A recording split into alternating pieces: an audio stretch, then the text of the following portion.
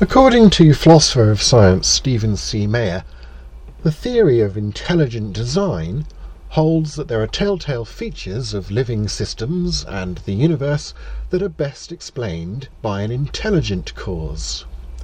The theory does not challenge the idea of evolution defined as change over time, or even common ancestry, but it does dispute Darwin's idea that the cause of biological change is wholly blind and undirected. There are three core claims to intelligent design theory: that empirical evidence passes reliable design detection criteria to warrant a scientific inference to intelligent design as the best explanation of the evidence. Let's look at these three claims in reverse order, beginning with the idea that the design inference is a scientific inference.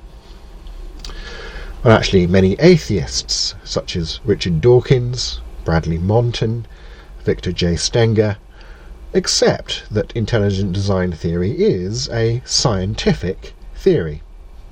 They would simply think that it's a false scientific theory. Now, atheist philosopher Thomas Nagel points out that a purely semantic classification of a hypothesis or its denial as belonging or not to science is of limited interest to someone who wants to know whether the hypothesis is true or false.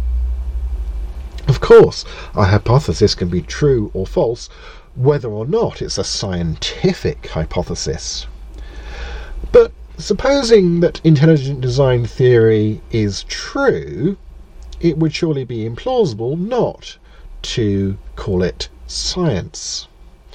After all, what are you going to do? Defund all the biology departments and give the money to the philosophy and or theology departments in order to further our understanding of nature? What about the claim that we have reliable design detection criteria?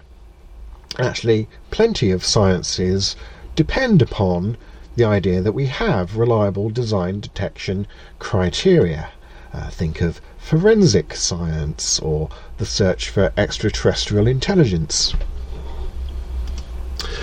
Drawing upon the work of mathematician and philosopher William A. Dembski, William Lane Craig argues that as a basis for a design inference, in addition to high improbability, there also needs to be conformity to an independently given pattern.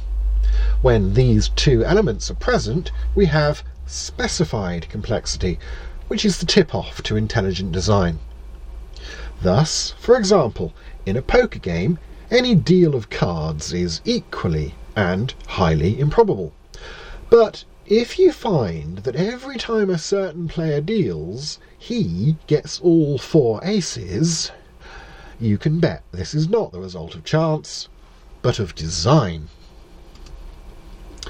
As Richard Dawkins writes in Free Inquiry magazine, the concept of specified complexity takes care of the sensible point that in the unique disposition of its parts, a pile of detached watch parts tossed in a box is as improbable as a fully functioning, genuinely complicated watch.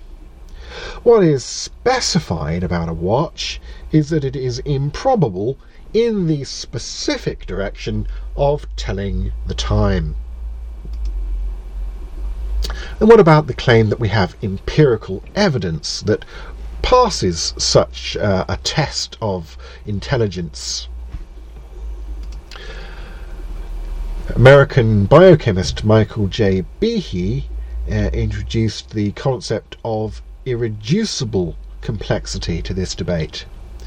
It turns out that irreducible complexity is just a particular example of specified complexity. Behe writes that by irreducibly complex, I mean a single system composed of several well-matched interacting parts that contribute to basic function, wherein the removal of any one of the parts causes the system to effectively cease functioning. Behe argues that at the biomolecular level of life, there are many irreducibly complex machines made of proteins. For example, the bacterial flagellum illustrated in this slide.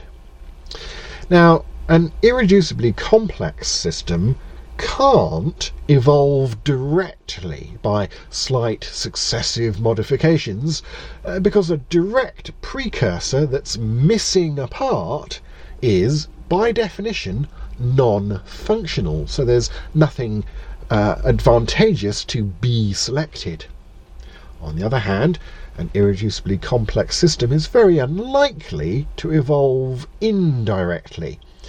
Behe says that as the complexity of an interacting system increases, the likelihood of such an indirect route drops.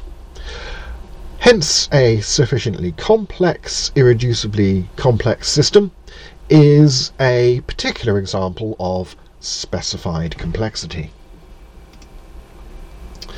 Stephen C. Meyer argues from what he calls the information in life. He writes, "There is simply too much information in the cell to be explained by chance alone. The information in DNA and RNA has also been shown to defy explanation by forces of chemical necessity. Saying otherwise would be like saying a headline arose as the result of chemical attraction between ink and paper. DNA functions like a software program. We know from experience that software comes from programmers." Indeed, Richard Dawkins writes that at the bottom of my garden is a large willow tree, and it is pumping downy seeds into the air containing DNA, whose coded characters spell out specific instructions for building willow trees. It is raining instructions out there. It's raining programs. That is not a metaphor, it is the plain truth. We can formalise Meyer's argument like this. 1. Things exhibiting specified complexity are best explained as the product of intelligent design. After all, intelligence is the only known cause of such information. But 2. Life exhibits specified complexity. Meyer argues that it does so particularly in the large amounts of functional information required for the origin of life and for the origination of new animal body plans, something he argues respectively in his books Signature in the Cell and Darwin's Doubt.